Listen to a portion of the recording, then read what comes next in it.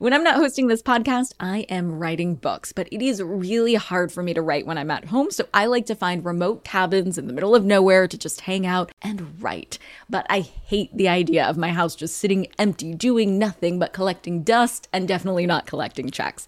And that's why I'm an Airbnb host. It's one of my all-time favorite side hustles. Other popular side hustles are awesome too, don't get me wrong, but they often involve big startup costs. By hosting your space, you're monetizing what you already have access to. It doesn't get easier than that. And if you're new to the side hustle game and you're anxious about getting started, don't worry, because you're not in this alone. Airbnb makes it super easy to host. I mean, if I could do it, you could do it. And your home might be worth a lot more than you think. Find out how much at airbnb.com/host. Hey guys, are you ready for some money rehab?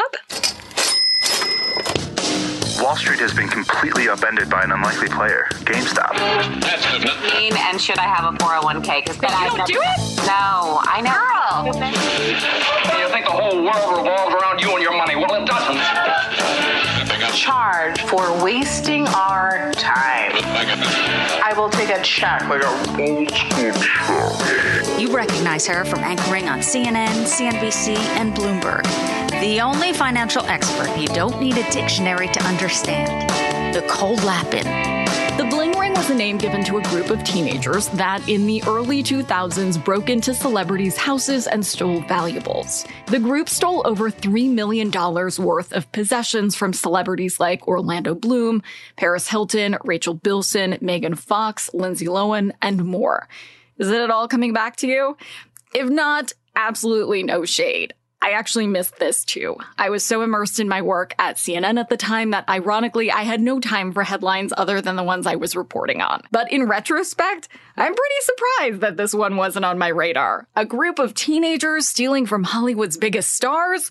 Seriously, how did I miss that? If you did read about this case at the time, you probably read the article in Vanity Fair called The Suspects or Louboutins, written by Nancy Jo Sales. It was the media authority on the case at the time and a huge hit.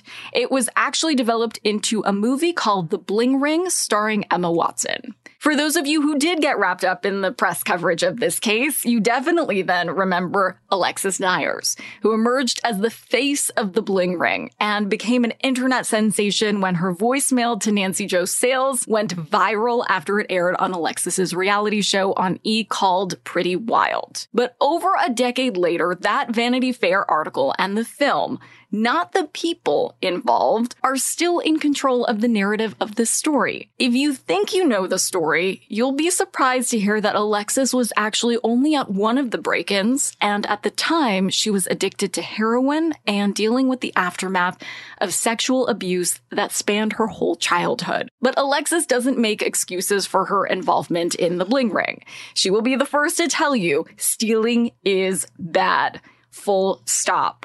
But my question is, was it right for the media to profit from this story, especially when they weren't telling all of it?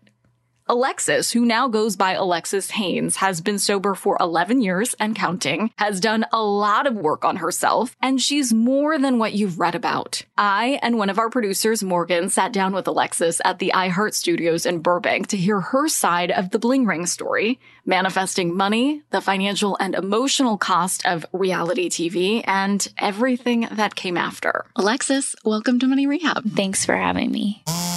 This is my sister. Hold on. I'm just recording a podcast for 30 minutes. Are you going to labor right now? Okay. Well, go get your membrane stripped and go into the office and just have her strip your membranes. Can I come? Yeah, I know. Okay. I just have to start this podcast right now, but I love you. When did you become a doula? 8 years ago. Is that like a training? Yeah. And it really just... I'm a manifestation generator.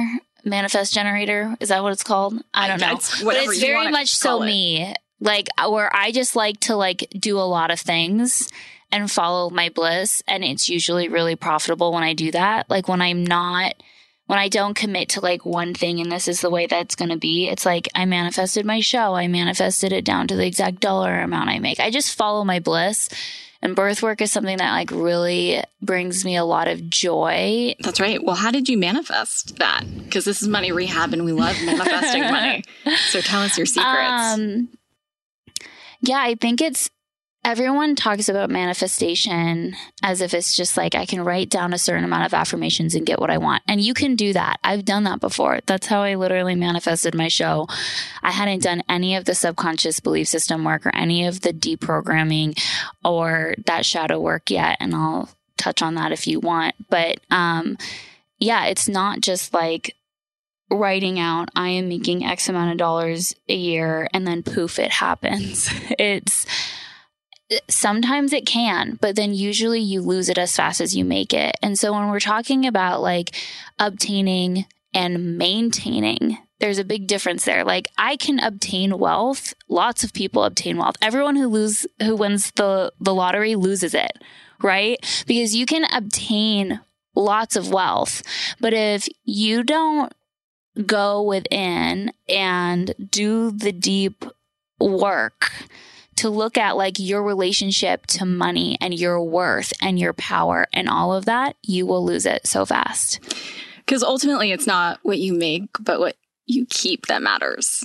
Yeah. And I mean... And also money without meaning is just paper. Exactly. I agree with that 100%. And so it's like, you know, in my circumstance, because I know you wanted to dive into like the bling ring and stuff. So I manifested the show down to the dollar amount. I said that I would make $150,000 that year, and I did. For right? which show? For the E-show? Pretty Wild. Yes. Okay. So this is I literally down to the penny. That's what I made. Even when you were that young? Even when I was that young. Wow. This is when reality TV paid well. Okay, you guys, it's not the same anymore. This is not what it's like now, I'm sure. Although I'm sure the housewives are, I think it depends on the franchise, but like starting out, getting your first show fresh off, you know, of nothing, it was a lot of money. And that broke down to this. I think I got like $10,000 per episode. And there was 9 episodes, plus I received like a large signing bonus. And so it ended up being like right around the exact dollar amount that I was manifesting. And then 3 months later, I get arrested and all of that money goes to my attorney. So that's what I'm talking about. You can get it and you can lose it that quick. And it all was divine. Like it all needed to transpire exactly the way that it did for my highest and best good. Because here's the other thing that was in that manifestation. I said that I was working in the entertainment industry, earning $150,000 a year minimum, right? For the highest and best good of the planet and myself. And so I went into it with this intention. And obviously people who are watching my show go, how was that for the highest and best good of anybody? It was trash reality TV. But what it did was it gave me a platform, the platform that I have now today, where I've spent the last 11 years of my sobriety helping people with that community and that platform doing exactly what I'm doing now. And so it did all end up working out exactly by how I called it in. But I couldn't see that at the time. At the time, I was like, this is the worst thing that's ever happened to me. Like, this is awful. And now at 11 and some change years sober, at 30, nearly 31 years old, I can look back at who I was at 19 and go, that was the best thing that ever happened to you. And you're so lucky. With so much perspective and also, you know, your platform, you say you want to eradicate shame around the stories that inevitably save us and that we're brave enough to share with others. So I'm so curious how your reputation, how much did that cost you at the time? I mean, it still cost me. Like, there's no doubt in my mind that I have PTSD from like fighting a case of that status on national television as a 19-year-old heroin addict. You're gonna have lingering trauma from that experience. But when I say it's the best thing that ever happened to me, you know, we're gifted with pain. I think a lot of people like really want that picture perfect life, you know, where it's just like white picket fence, mom and dad stayed married. You know, they grew up playing violin and doing dance classes, and they, you know what I mean? Like that's nice in theory. But without going through the amount of hardship that I went through, which stemmed all the way back from early childhood abuse that started when I was 4, like without that childhood abuse, I would not be the woman that I am today. And so our pain eventually becomes a gift, and it gives us the opportunity to take that, you know, pile of crap that we've been dealt and to kind of, I like to think of it as like the process of alchemy, like alchemize it into something really beautiful. And I know this sounds really cliche and everyone's probably rolling their eyes. But it is the most challenging and yet the most rewarding work. I totally agree with you. My 3rd book, Becoming Superwoman, talks about what I thought was my biggest weakness and all of my childhood trauma and abuse. And I thought it was the thing that was going to bring me down. But it actually became my biggest superpower once you reframe it and you look at it that way. And it's only in hindsight. Like when we're going through it, it feels like it's impossible. Like right now I'm going through it once again, like this tower moment where my whole life's been flipped upside down and I feel like I'm just like endlessly flailing through life. But like if I actually look at the way that I've handled the last like 5 months of my challenges, I'm walking through it in a really wonderful way, and I'm taking away huge gifts from this experience. Now, is that to say that like, you know, I don't have moments where I'm in the fetal position on my floor going, why God, like I'm done. Like I've done enough, you know, pain for this lifetime. Like let me out of here. Yeah, I absolutely have those moments. But you know, you talked about perspective, and I think perspective is everything. You know, when we can shift our perspective and, zoom out, we can see the bigger picture. Well, it's not only that, it's that you got through this fire and then brought back buckets of water for those still caught in the flames. So thank you for doing that. And I got to be honest, I was an anchor at CNN at the time of this whole Bling ring thing, so I had no idea anything about it. I went back and looked at the show, at this voicemail, and I was horrified. Like, I felt sad for you as a teenager at the time. How did that happen to exploit a kid in that way? Oh, I think it's still happening. Like, I look at like the Johnny Depp and Amber Heard trial, and I, after the verdict came out, I was looking at all the headlines, and I don't take sides either way. I think that they're both two pretty mentally ill and unwell people who ended up in a terrible relationship, and hopefully they'll be able to heal and take that pain and turn it into something beautiful. But I was looking at the headlines, and all of the headlines were like, Heard loses and has to pay. And then it was like 18 different, someone was saying 15 million, someone was saying 10 million, someone was saying 2 million, someone was saying all of these things. And it was like this like anger towards her, and this misinformation that was being spread was pretty, you know, wild for me to like see. And I think that, in our culture, sex and drama sell. Like, it's really sad that we're all addicted to the headlines and the tabloids and to the next thing. And then that story should have gotten the media attention that it did, because what happened was atrocious, and people should not be, you know, should look at that and go, that's awful, terrible. No one should be stealing from celebrities.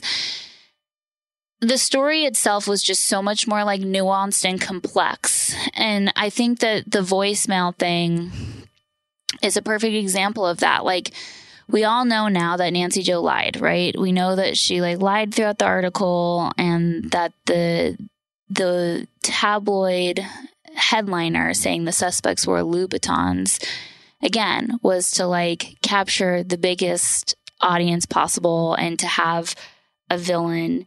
And that's what we love in America, like, and throughout the Western world. Like, we have to be able to point our fingers at someone so that way we feel better about ourselves. The question I have for everybody is, why are we so obsessed with this stuff?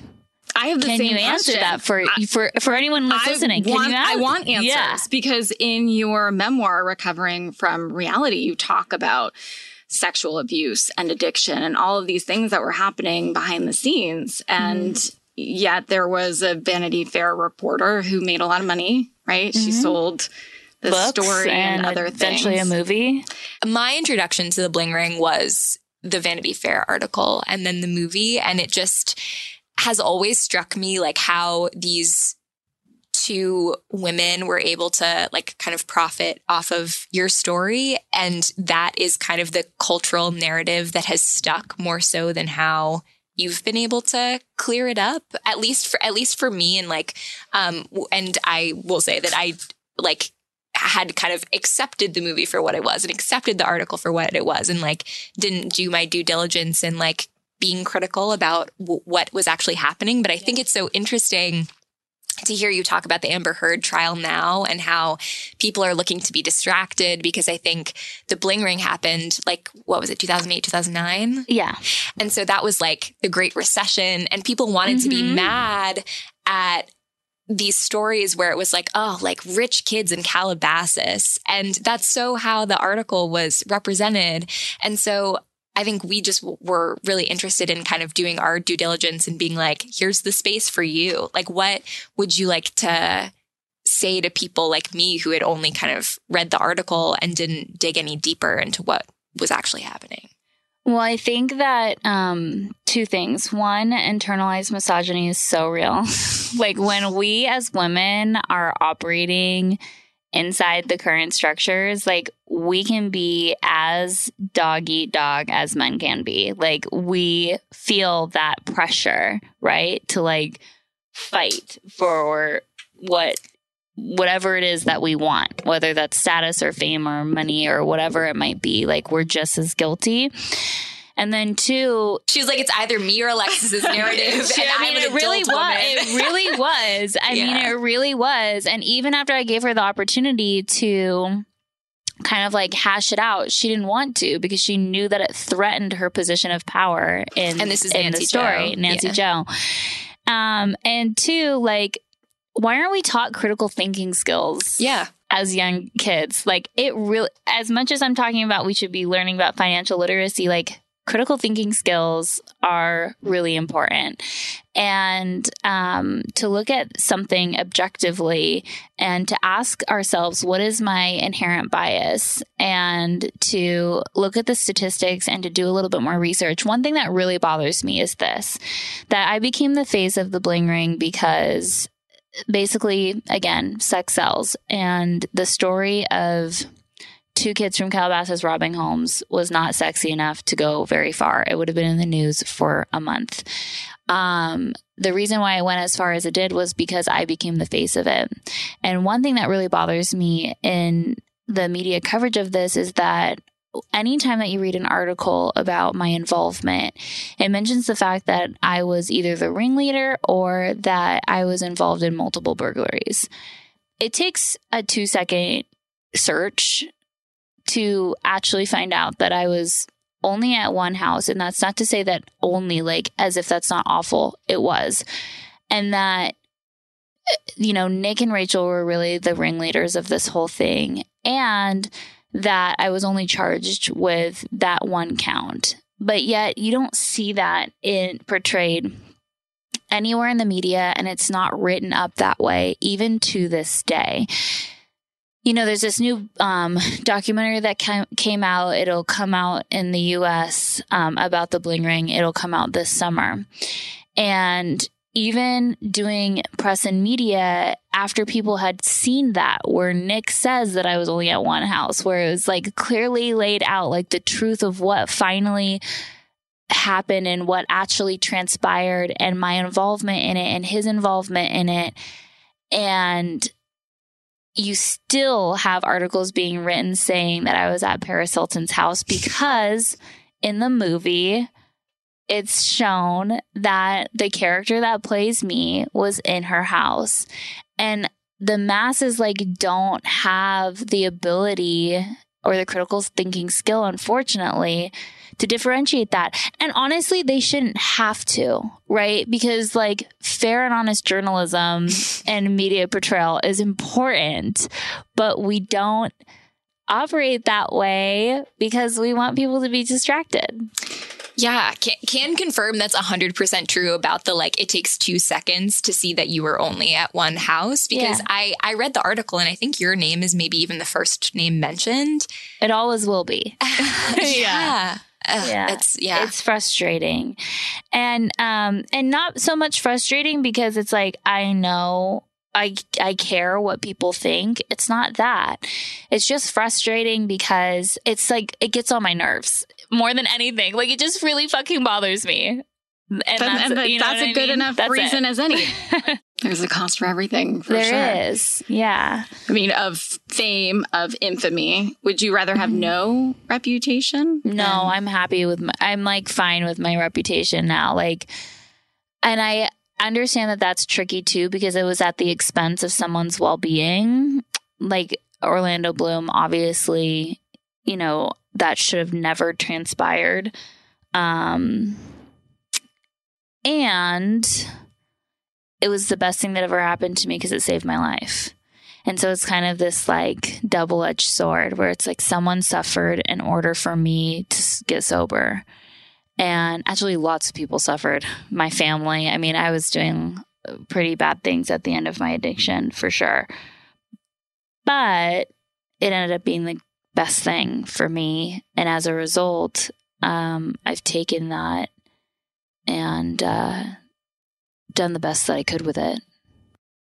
Yeah, you did the best you could at the time with the information you had, and now you have more information and skills. Hold on to your wallets, boys and girls. Money Rehab. Money rehabbers, you have money hidden in your house. Yeah, just hiding there in plain sight. Okay, so I don't mean you have gold bars hidden somewhere in walls, treasure map style, but you do have a money-making opportunity that you're just leaving on the table if you're not hosting on Airbnb. It's one of my all-time favorite side hustles. By hosting your space, you are monetizing what you already own. It doesn't get easier than that. For me, hosting on Airbnb has always been a no-brainer. When I first signed up, I remember thinking to myself, Self, you pay a lot of money for your house. It is time that house returned the favor. And to get real with you for a sec, I felt so much guilt before treating myself on vacation because traveling can be so expensive. But since hosting on Airbnb, I feel zero stress for treating myself to a much needed vacation because having Airbnb guests stay at my house when I'm traveling helps offset the cost of my travel. So it's such a win-win. I mean, if I could do it, you could do it. And your home might be worth more than you think. Find out how much at airbnb.com/host. Do you ever get FOMO, fear of missing out? Well, do you ever get FOMO-tupita, fear of missing out on the perfect hire? If so, I have the antidote. It's LinkedIn Jobs. LinkedIn Jobs helps you hire professionals you can't find anywhere else, even those who aren't actively searching for a new job but might be open to the perfect role. In any given month, over 70% of LinkedIn users don't visit other leading job sites, and that adds up to a serious squad of awesome candidates. LinkedIn has over 1 billion professionals on the platform, and these candidates are super qualified. So much so that 86% of small businesses get a qualified candidate within just 24 hours. I work with LinkedIn Jobs for all of my dream team needs, so they're hooking up money rehabbers at linkedin.com/MNN. Go there and you can post your job for free. That's linkedin.com/MNN, as in Money News Network, to post your job for free. Terms and conditions apply. We'll be right back. Now for some more money rehab. People were looking at this, from that clickbaity headline, salacious way, but didn't see the pain you were going through at the time you were not living at your house, or were you kicked out, or what happened? Yeah, I wasn't living at home. Yeah, I mean, again, it's always so much more nuanced and complex. Like, if you go to any jail in America and you ask anyone who's committed a crime, like, what was your childhood like? No one's going to say that they grew up in a white picket fence household with a mom and dad who are still married with no trauma or abuse.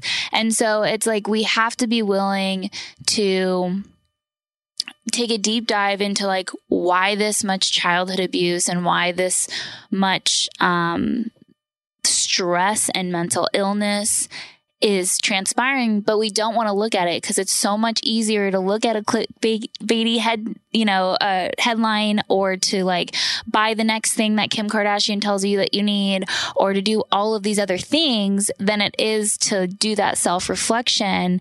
And then after doing the self-reflection, to take action.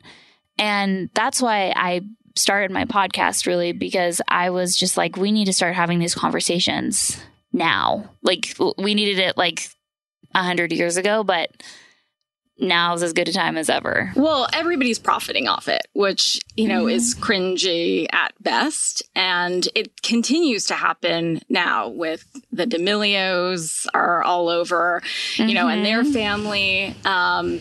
Would you like to see something where kids who are used in reality TV actually have a portion set aside for them later? Because they're making a lot of people money. Or would you say there should be more regulations? Well, I think that that's a challenging conversation. What I would like to see is, well, I don't know much about the D'Amelios, but I look at the Kardashians, right? And I specifically Kendall and Kylie, because the older sisters were overage when the show started. And I look at these kids, and I guess the question I would have for Kendall and Kylie is, if you could go back in time, would you do it all over again? Sometimes I like see the content that, and I know Kylie is just like super wealthy, but I see the content that where she's talking about her mental health and like being a kid growing up on the show and the way that it's affected her. And I know for my little sister, she would absolutely have never done it had she known then what she knows now. And you're just subjecting yourself, you're selling yourself and your soul to the devil in exchange for what? Money? So we have to ask ourselves, like, is it really worth it? I don't personally think that it is, but that's my, 2 cents. Other people might disagree. I also think it's like a conversation we should be having about how these mega celebrities like monopolize everything. Like, they have skincare lines, makeup lines, clothing lines, hair care lines. They have every line, and it takes over the market. So that way there's like literally no room for other people or other brands to even make a way in when these huge celebrities come in and just basically like monopolize everything. Yeah. And then going back and asking your former self, would you do it again? I mean, I love to follow the money trail. You made $150,000 at E, and then you spent a bunch of money or all of that on lawyers. Lost it all. Yeah. But then in that, decade or more, you also had a ton of recovery that you were doing. You started a recovery house. Yeah, recovery center. A recovery center. Aloe became Aura House in Malibu. And that costs money too. And I guess, the cost of fame, right? So I'm assuming if the Kardashians went back, would they do it again? We don't know. They're not here. But you're here. And I would assume you would say no, because it gave you this You would assume platform, I'd say no, but I would say yes. I would say you would take it back? No, I wouldn't take it back. No, I wouldn't. Because everything... And I have nothing against the Kardashians. Like, that's the thing is like, it's not the Kardashians that are the problem. It's the system. And it's us culturally. Like, why do we care so much to like consume this much and need to have this much and like to idolize that, Like, I personally could not sleep at night if I had $1 billion knowing that down the street from where I lived, there were children that were literally homeless. Like, I couldn't sleep at night. Like, my distribution of wealth would look very different. And that's not to say that I'm like holier than thou or that they should be doing something differently. It's just to say, like, how much money do you really need and how much of your well-being is worth it? Because for me, at the end of the day, while it was worth it because of the way that I'm able to help people today as a result through the center, but then also the tons of basically free resources that people get to consume from me on a daily basis. It's, yeah, I don't know. It's tough. Well, because the conversation right now with the Johnny Depp Amber Heard trial in particular is how much does a reputation cost, right? And even Monica Lewinsky, I think, wrote a piece saying that we're all guilty. Yeah. It's just not him or her. It's all of us because we're all transfixed by it. 100%. And again, it's an unwillingness to look at ourselves and how much we contribute to it, how much we benefit from consuming that type of content, right? Like, it keeps us, if we actually take a pause and go, okay, right now, I am working a minimum wage job making, say, $10 an hour, and gas prices are $7 a gallon. I am struggling to make ends meet. I have kids. I can't pay for childcare. I can't have another baby because I don't get maternity care. I don't have good health insurance. I can't afford baby formula if I can even get any. Like, when we actually look at the real issues, oh my God, the way that we're drowning and we're flailing.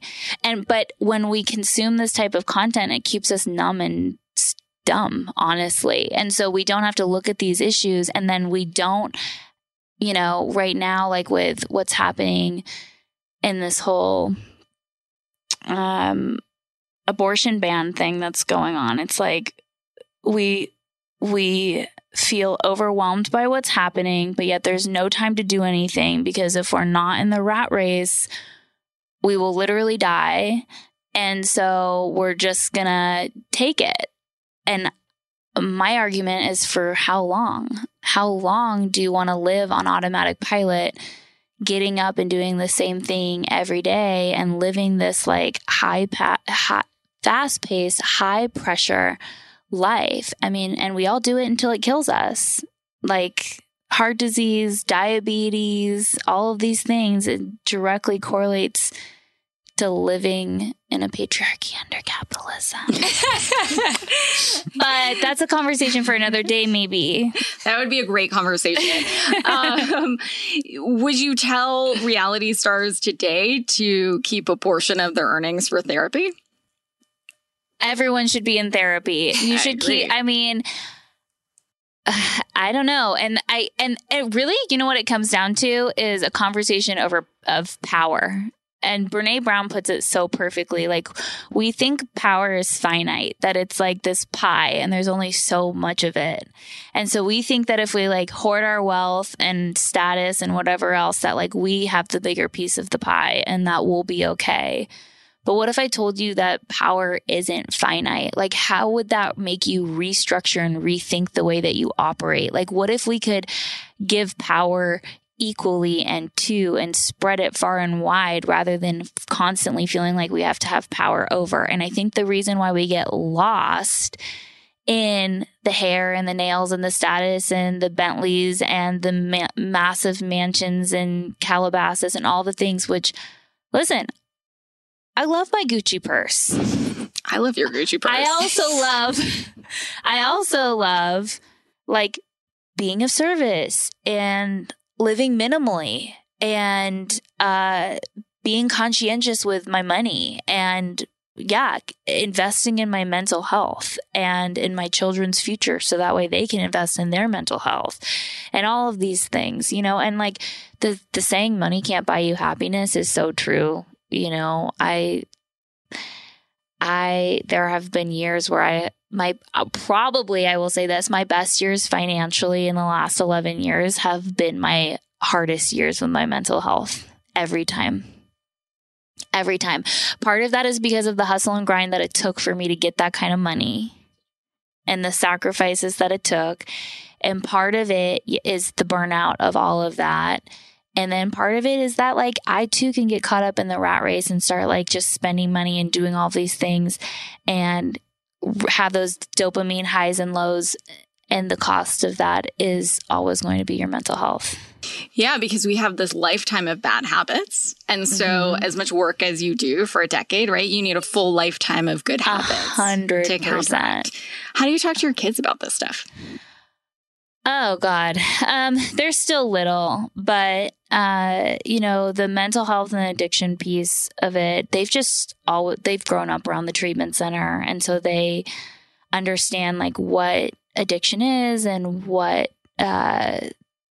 depression and anxiety and all of these things are. But when it comes to, consuming, it's tough. It's tough as a parent to say no, because as a mom who grew up with minimal resources, which I know everyone's going to be shocked and be like, what are you talking about? The show made it look like, no, like we were on food stamps like a year and a half prior to that show. Really? Yeah. So I didn't grow up with this like I grew up in like a townhome that. You're saying that reality television is not real. Not at all real. Hot take, everyone. Breaking news. But you can get into the cycle where like you want to give your kids everything. And right now, what's so interesting is that for my 9-year-old specifically, my littlest is special needs and autistic, and she doesn't really understand what's going on. But my oldest, we moved from this like big 3,000 plus square foot house to this single story house that's half the size, and we had to get rid of a lot of our possessions and a lot of our things. And right now is the lesson for her that like happiness does not come from any of these things, and that it is hard to let go when you want something, but that there's trade-offs, more quality time together, doing activities rather than consuming toys and things like that. So we're working on it, but it's not easy. I think it's harder for my older one because one of her best little besties' dad is someone who's very prominent in like media and stuff. So she has kind of already grown up around all this, and she did find out like literally this last year who I was. She didn't know before. And so now she's kind of like, well, this is cool. And how much can I push my limits in this, And I'm like, okay, we're going to navigate this together, but it's challenging for sure. How do you talk to them about that? Or what do they know? Do they know mommy's on TV or? My littlest doesn't, like I said, she doesn't really get it.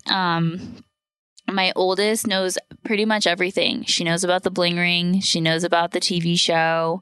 She knows about my history with addiction. I mean, she's known about that for a long time because we celebrate my sober birthday and stuff like that. And she knows about my struggles with mental health. She knows about my sexual abuse. She knows really about it all in an age-appropriate manner. But yeah, she knows everything. It's not an easy conversation to have, but it's one of those things where it's like, I'd rather her hear it from me than a friend at school. And so we were starting to get to the point where I knew that these things were going to come out. And so better from me than someone else.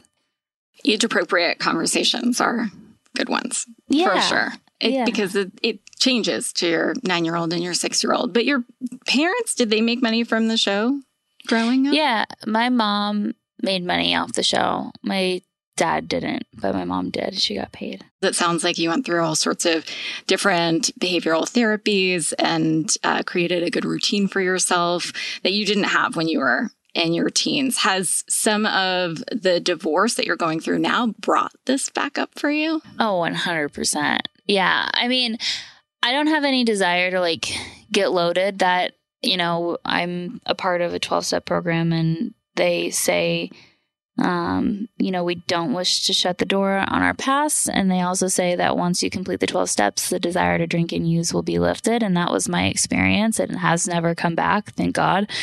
But that's based off of your continuous work on your sobriety. And so, as long as I'm working a program, I don't have the desire to drink or use.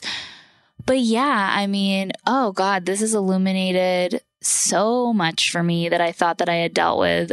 Old abandonment wounds, feelings of worthiness, all of the things that like I thought, oh, I'm golden, I'm fine. And you know, my husband and I we were in an open marriage towards the end of our relationship. And even in that, like I had really done, I was like, I'm not jealous. I'm not any of these things. And I wasn't, because I had done all of that work.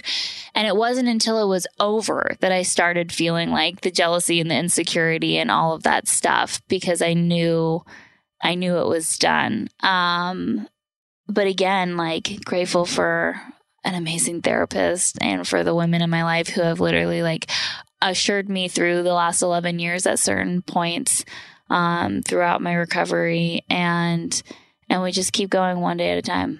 That's all you can do. Mm-hmm. I do. I think that's really funny though, like how, especially because the weight of divorce always falls on the woman.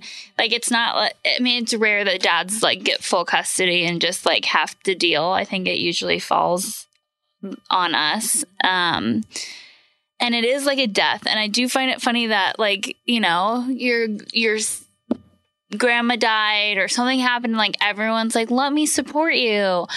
And it's like, I could not get a single person to come build fucking IKEA furniture for my house. Like, it's like, where is everyone when you're in the midst of this much like turmoil? And thankfully, I'm pretty resilient at this point, but fuck, it's been a lot. Yeah. It sounds like a lot. What do you need right now besides IKEA assembly? Which is, by the way, is kind of hard. That's like IKEA assembly is so much. Big ass. No, I had my current partner that I'm dating. I was like, listen, this is not going to be a fun weekend. I need you to please just come over and build these dressers for me.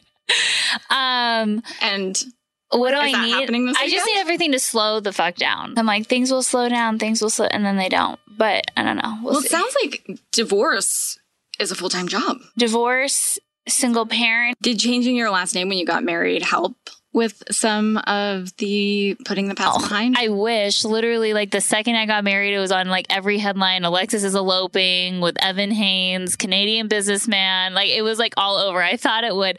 I thought running away to Mexico and like eloping would somehow like not make the news, but it did. So it helped for like 1 second. Would you change your name back? Oh, everyone keeps asking me this. I don't know. No, probably not. I think if I ever got remarried, although I say I don't want to get married. I say I don't want to get married again. And that's an interesting conversation too with women. And I think we're all like, we all want to get married because we've been programmed to believe that that's like in our best interest. But the cost of like, I will say in my marriage, and I love Evan, he was a really good partner, but you have to think about the cost to women. Like we're really giving up a lot in order to become wives, more so than men are. Men give up their ability, not even their ability. Men can give up their ability to go and like be with other women, but women are giving up so much because structurally the weight of a household and children fall on us, in addition to being a worker, you know, like having to bring home money. Most households are 2-income households. And we know that statistically, the labor that happens around the house and the child rearing that happens around the house falls on women still. Like there's not an equal division of labor. And so when you look at a gender pay gap, and then on top of all of that, the cost to us mentally and physically with child rearing and managing a household, it's a great expense to us. And so when I think about marriage again, I was like, it's gonna have to be a really amazing man who like either is willing to pay for a full-time nanny for me to have another kid, or allow me to be a stay-at-home mom and basically like pay me to be taking care of a house and kids, or a maid and a nanny, because otherwise I'm just not interested. You put that in the prenup? Yeah, it might have to be if I were to ever redo it. So I maybe would change my last name if I got remarried, but I don't think I'll go back because my kids, we all have the same last name and it just makes sense. I'm engaged, so sorry, Joe. Put it in the prenup. We're in the prenup discussion. Good. I'm a big fan of women getting prenups. I think it's great. Taking back the conversation. Did you have 100%? Nope, I did not, and it's okay because we're both amicable and. Yeah, but I think that these conversations are on money. So this is also really interesting because when we first got together, I was the breadwinner and he had nothing. And so we got married essentially because he lost his visa and like I wanted to be with him and I knew he wasn't going to be able to come back. So we got married really fast and I was the breadwinner and I got us our apartment and our furnishings and was working full time and basically sustaining us while he was starting the treatment center. And thankfully it was successful. I don't know what we would have done had it not been, but yeah, like I carried the weight of all of that. And so, no, I didn't have a prenup because there was nothing to really like put in it. But I think these conversations are really important to have with your partner around just, yeah, like how you want your relationship structured. What happens when you have kids? What happens if someone gets sick and dies? Like how... Do you want to have money meetings quarterly? You know, like what does this look like? Let's talk about it. I think it's really important. It's really important. And financial literacy is something, again, when you're talking about like, what should these child stars be doing? I mean, it's just across the board should be in school starting in like 5th or 6th grade. I agree. Yeah. Amen. It's bananas that it's not. How do you teach your kids about it? Are they going to, are you homeschooling them? No, I was homeschooling them. Oh my God, I made it a full year. It was so brutal. Wow. I don't know how I was home. And again, going back to like where that work falls, it falls on me. So I'm a teacher. I am a maid. I am a chef. I am a nanny. I am a nurse. I am, a tax accountant. I am, a monthly, financial advisor for the home. I am like all of these things. And I was like, I can't add one more thing onto my plate. Makes sense. Yeah. I don't know how I'll start. I also don't believe in, getting money for chores and allowances. So my kids don't have, so I haven't really figured out exactly how I'm going to structure all of this, but it's something that I need to do soon. I'm thinking that I might start giving her money for good grades. She is a straight A student, my oldest. And so I think, what I'll probably end up doing is giving her, say, $100 for every quarter that she gets A's and B's. And of that $100, she'll have to pay tax. She'll have to put money in savings. And then she'll have to like look at what she has left and see how she wants to spend it. And we'll have conversations about like, is a big purchase worth it? Do you want to save up? But I know that they did do this in my daughter's class this year, which was great. They got city money for being a good citizen and et cetera, et cetera. And, cute. So she could save up for a big prize or buy little prizes throughout the month and whatever it might be. Or if she borrows, pay interest. Can I make a suggestion with the $100? Yeah, I would love it. Also, let her negotiate with you. Totally. So then she's learning some negotiation skills. Yes. Negotiating allowance just creates little entrepreneurs. I think that's a great idea. Yeah. For today's tip, you can take straight to the bank. Always, always, always have a prenup. As Alexis says, getting a divorce is a full-time job, and it will be if you don't have a prenup. I know. No married couple wants to think that they'll ever get divorced, and maybe you won't. But it's just like your health. Even though you hope you won't experience any medical issues, you do get health insurance, right? Just in case. I'm strongly advising that you treat your marriage the same way. I'm sure you and your boo have a fairy tale-esque love story. But be your own fairy godmother and ensure, and that's ensure with an I, your own happily ever after. Money Rehab is a production of iHeartRadio. I'm your host, Nicole Lappin. Our producers are Morgan Lavoie and Mike Coscarelli. Executive producers are Nikki Etor and Will Pearson. Our mascots are Penny and Mimsy. Huge thanks to OG Money Rehab team Michelle Lands for her development work, Catherine Law for her production and writing magic, and Brandon Dickert for his editing, engineering, and sound design. And as always, thanks to you for finally investing in yourself so that you can get it together and get it all. You spend my money.